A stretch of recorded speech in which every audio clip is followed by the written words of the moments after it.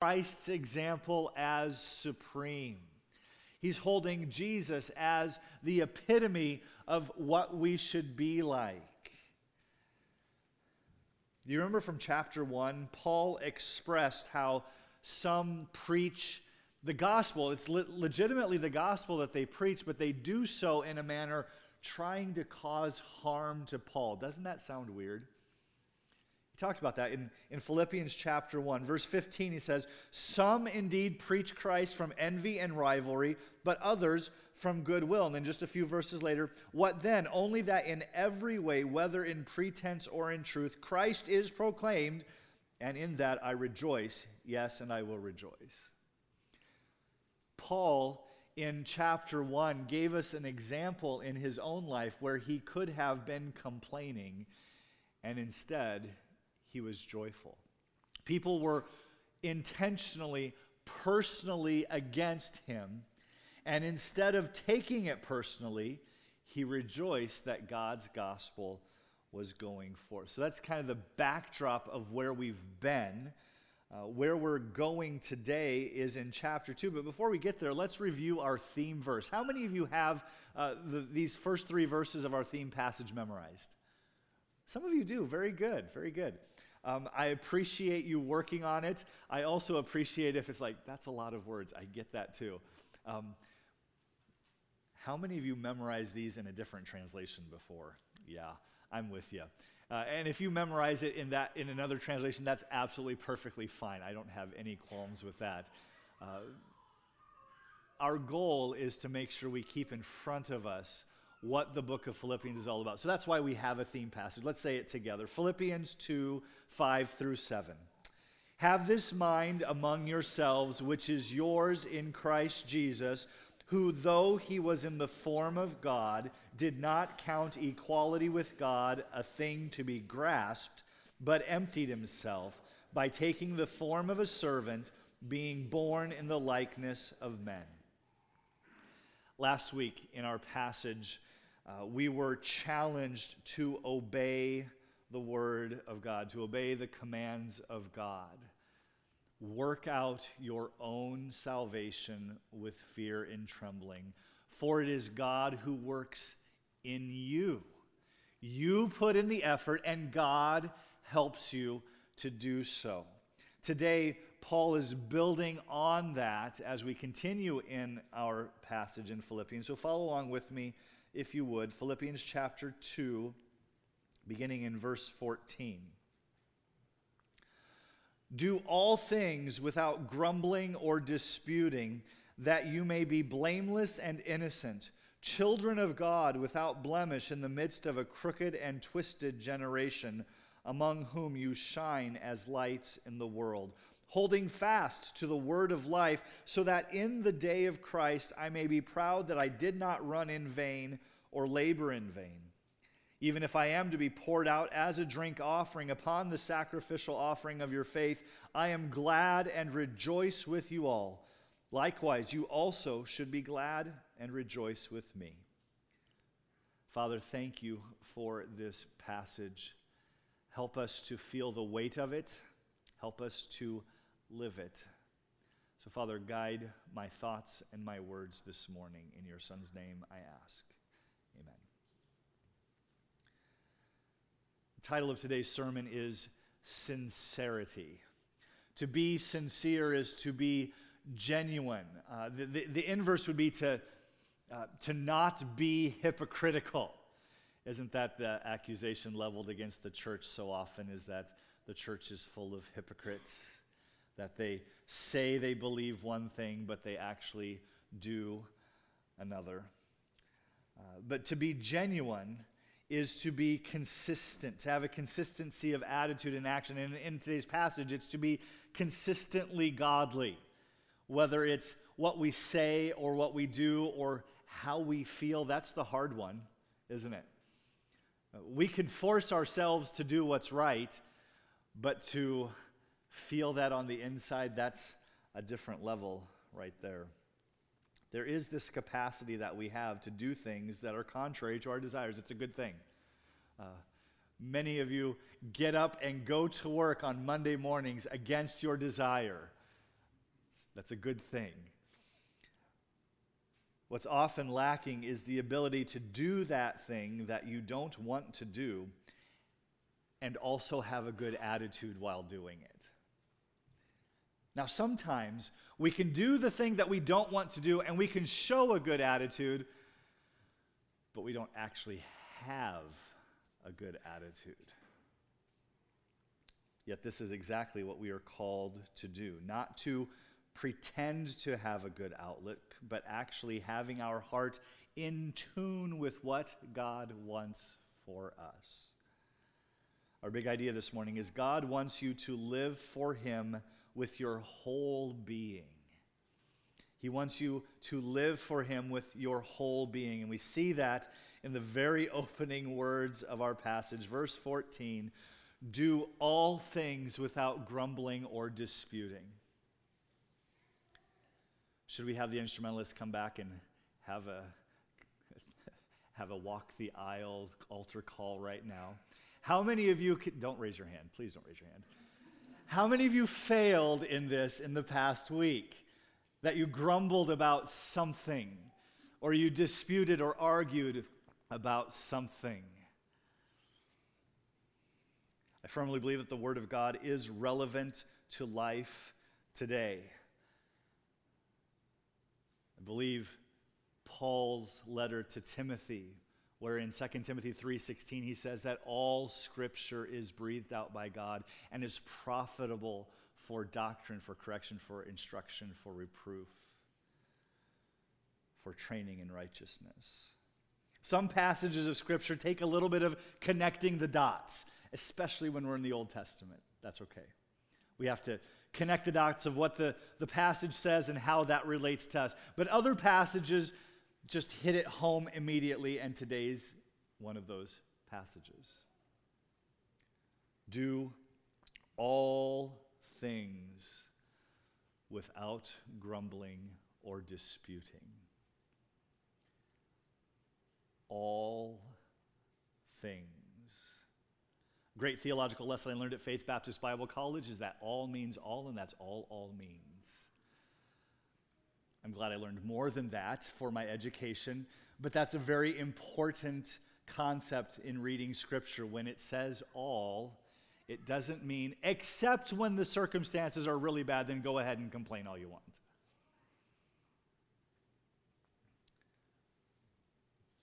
Do all things without grumbling or disputing.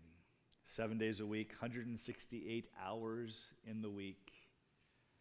How many of them were grumble-free? Thankfully, we sleep a bunch of those. Hopefully, you're not grumbling in your dreams. Maybe some of you do, I don't know. There's an interesting term that has emerged in our culture in recent years. It's called adulting. There are certain tasks that are necessary in order to function in a society that adults must do. For instance, adults pay their utility bill. It's not exciting, but it's something that young people don't do. Generally speaking, college students don't do. If you go to college and then move back with mom and dad, you're probably not paying a utility bill. You know you've arrived to adulthood when you have to pay the utility bill in order to keep the electricity on, to keep the heat going. It's part of being in the real world. That, to be honest, somewhat silly term, adulting, is simply doing what you're supposed to do and accepting it. That's what Paul's asking us to do here on a spiritual plane. He's describing this spiritual version of adulting, this just plain old living the Christian life, which means we obey the Word of God as we looked at last week, working out our salvation as He works in us. It means living the Christian life means that we live a life of obedience without grumbling or complaining, without disputing or arguing. Did you notice that little first word? You must have. I emphasized it enough. That little important word, all. Do all things without complaining or arguing. Believers of all people should be ones who can disagree without being disagreeable. Right? And you know the difference. We can have different opinions about something, but that doesn't mean we have to be obnoxious about it. I was in a discussion with a believer this week, not someone from our church, probably not someone you would even know if I dropped the name. And we had two different points of view on this particular situation. And it's not like it was a sin issue where there is a right and a wrong. It's one of those areas where two people can choose different things, and God is pleased with either one, and he would not stop trying to convince me that he was right. And I left the conversation going, why? We can disagree and not be disagreeable, and we as believers ought to be just great at that.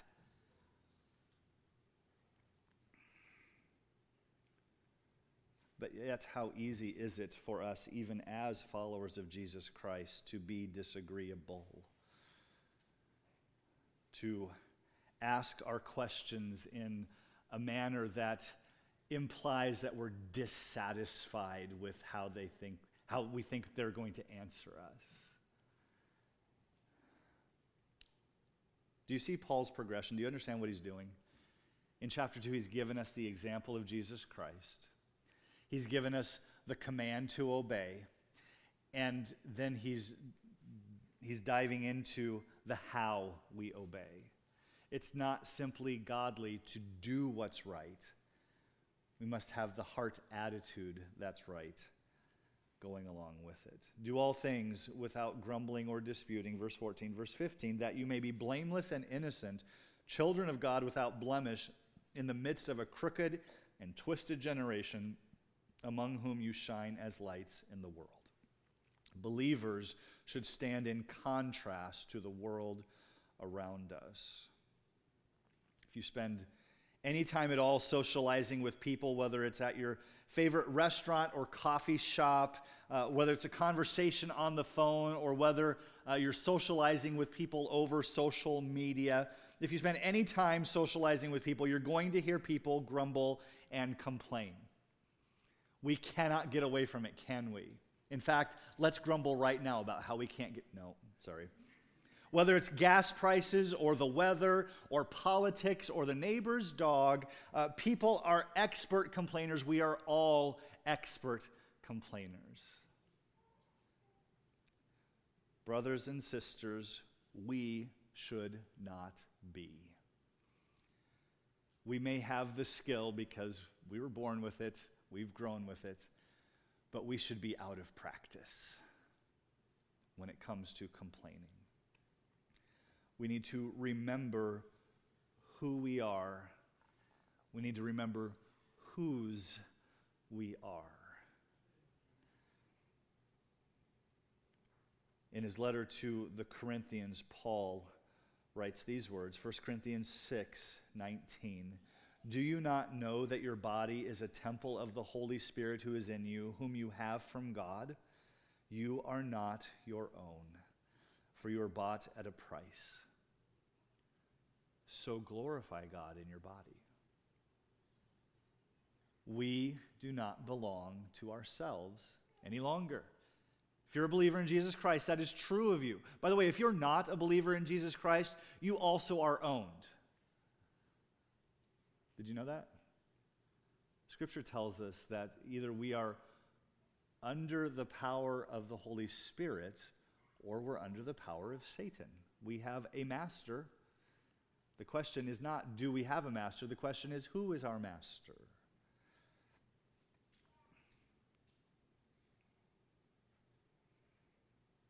So why is it so important that believers live righteously in the world, both in what we do, how we do it, the mindset that we have as we're going about these things? Why is this so important? Because we are God's children.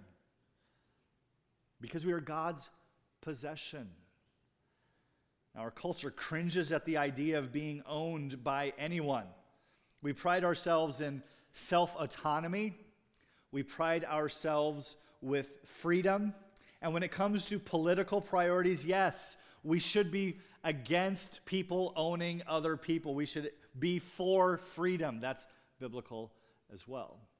However, we're not talking about being owned by another human who will inevitably, eventually take advantage of you in one way or another.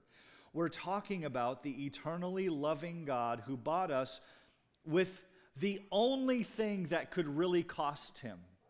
Think about that. God owns everything. Money is no object to him. Gold is nothing to him. If it cost a certain amount of gold to pay for our sins, he could certainly pay for it and not actually wound him in any way, would not hurt him in any way to have gold spent on our behalf. But he spent that which actually cost him, the life of his son. God owning you is the best thing that could ever happen to you. The worst thing that could happen to you would be God abandoning you. Believer, you are owned. You are his child. He has and will provide everything for you, and he can. I, as a father, cannot provide everything that my children might want or desire or might be good for them. I'm very limited. God is never limited. Everyone who knows you should recognize that you are God's child, that you have this attitude that coincides with godliness, and it shows in everything that you do, especially the things that you don't want to do. Normally we call this having a good attitude or maintaining a good reputation. The churchy term is having a good testimony. Today I'm calling it being sincere or having a sincere heart. Where does grumbling come from? Where does disputing with one another come from? It comes from a disgruntled heart, a heart that has forgotten that God is good always and is sovereign over every circumstance of our lives. When is God not good? That's right, never. He is always good. He's always in control. And if he's put you in a circumstance that you don't like, maybe that's for you to grow. Maybe that's for you to be more godly.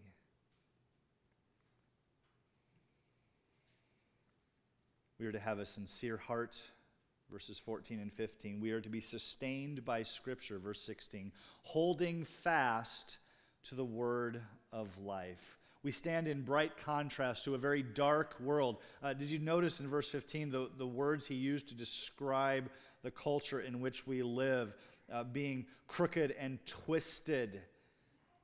But we stand in contrast to this dark world. It says, holding fast to the word of life. Hang on tight. Hang on without letting go. Hang on because your life depends on it. That sort of grip. God's word is what we're to hang on to. The Bible is the word of life. And if we're going to obey God's word, not only in action but also in attitude, then we must be filled with God's word. We must know his word. We must be in it day in and day out. And the Holy Spirit's going to bring to mind all the ways that we need to obey as we read his word. Hold fast, hang tight, don't ever let go. The verse continues, holding fast to the word of God, word of life, so that in the day of Christ I may be proud that I did not run in vain or labor in vain.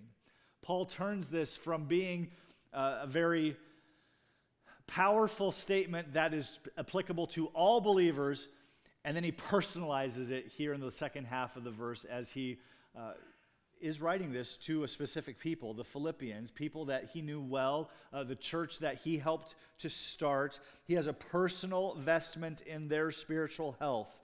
He's poured into them, and he wants to know that he did not waste his time doing so. We are to have a sincere heart that is sustained by Scripture. People have poured into our lives, getting us to where we are as a believer in one way or another. Sometimes it is only through through the church setting where it's Scripture being poured into you through your pastor and teachers. Other times it's a specific mentor that has poured into your life. But people have poured into our lives, and God wants us to live out what we have been taught, live out the truth of God's word so that we can be a blessing to those who have poured into us. I've had the privilege of pouring into people's lives for many years now, and there are some who are living for the Lord, and it makes me so joyful.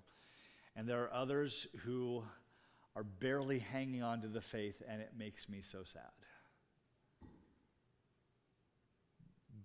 Be joyful to those who have poured into you by living a godly life.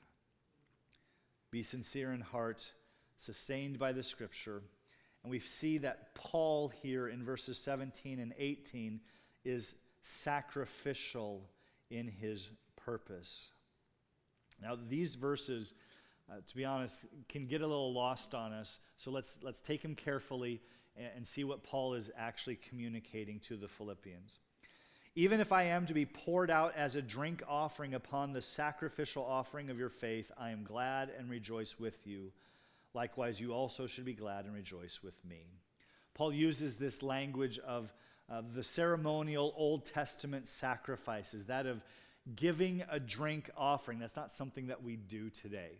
We don't take the big bowl and pour out water as an offering to God, but that is something that they did from time to time. It wasn't necessarily a regular sacrifice, but that libation sacrifice, that pouring out of water, is this ceremonial sacrifice that the Old Testament commanded and they followed, at least when they were being obedient.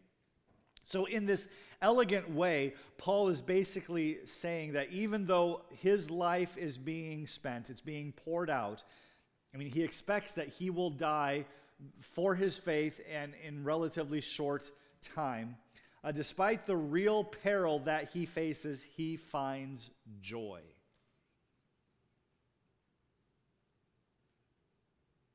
He's facing a terminal diagnosis, and he finds joy.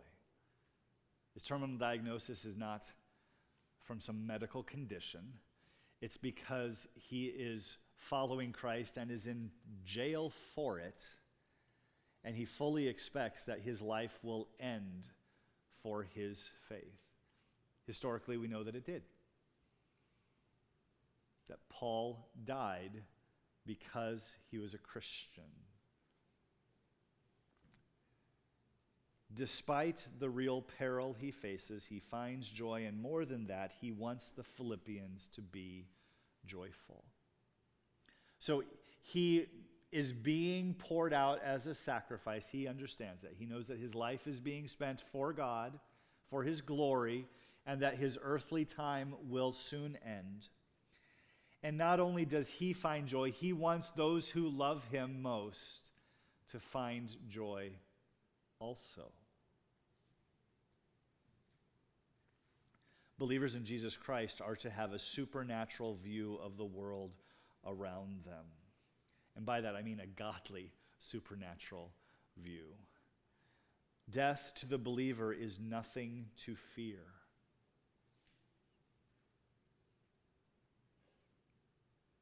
I do sometimes miss being in the South. I'd get an amen there. It's true. Death is nothing to fear. Why? Because we know what lies beyond.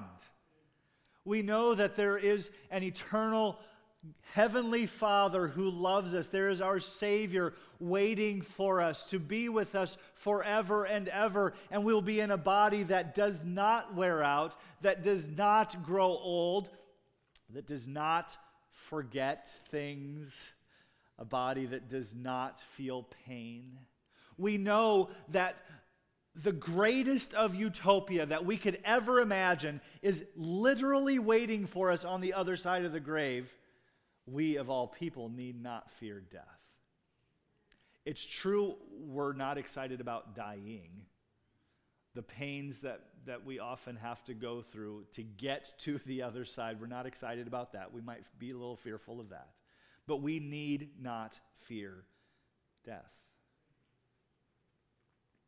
Whether we're talking about facing our own death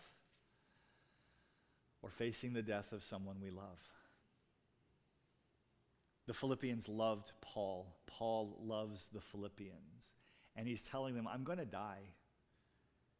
And they need to be joyful for him and through it all. So the language that Paul uses is not simply that of sacrifice, that he is joyful to have given all for the benefit of the Philippians. The language is that of sacrifice to God. He is the water being poured out. And he says that even if it's being poured out for your faith, the sacrifice of your faith, he likens the Philippians' faith to that of a sacrificial offering, which is a picture of the gospel right there, isn't it? I mean, we're not saved by an animal sacrifice, but we're saved by a sacrifice.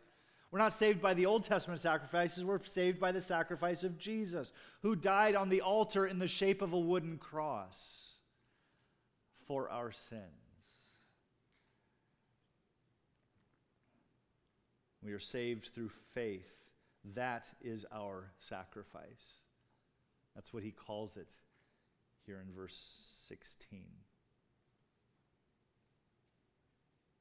17. We believe that we are saved through faith alone. We believe that we need salvation because we are sinners and we always have been. We believe that Jesus is the only means of salvation and that his sacrifice on that Roman cross is the only atonement for sin that there is. We are saved through faith, and Paul illustrates that by calling the Philippians' faith as their sacrificial offering. So let's piece today's passage together. We've been commanded to obey God, to do so without grumbling, without disputing or arguing or trying to justify ourselves, I think fits in that term as well. We're called to obey with the right attitude. We are to do so by being grounded in the Word of God, and we are to do so with joy, regardless of the consequences, regardless of the outcome. The outcome of Paul's living for God is going to be his death. Probably won't happen to any of us, but it might. It could. And if Paul, following Jesus Christ, finds joy, even though it might mean the end of his earthly life, how much more can we find joy through the trials that we experience because we live for Christ?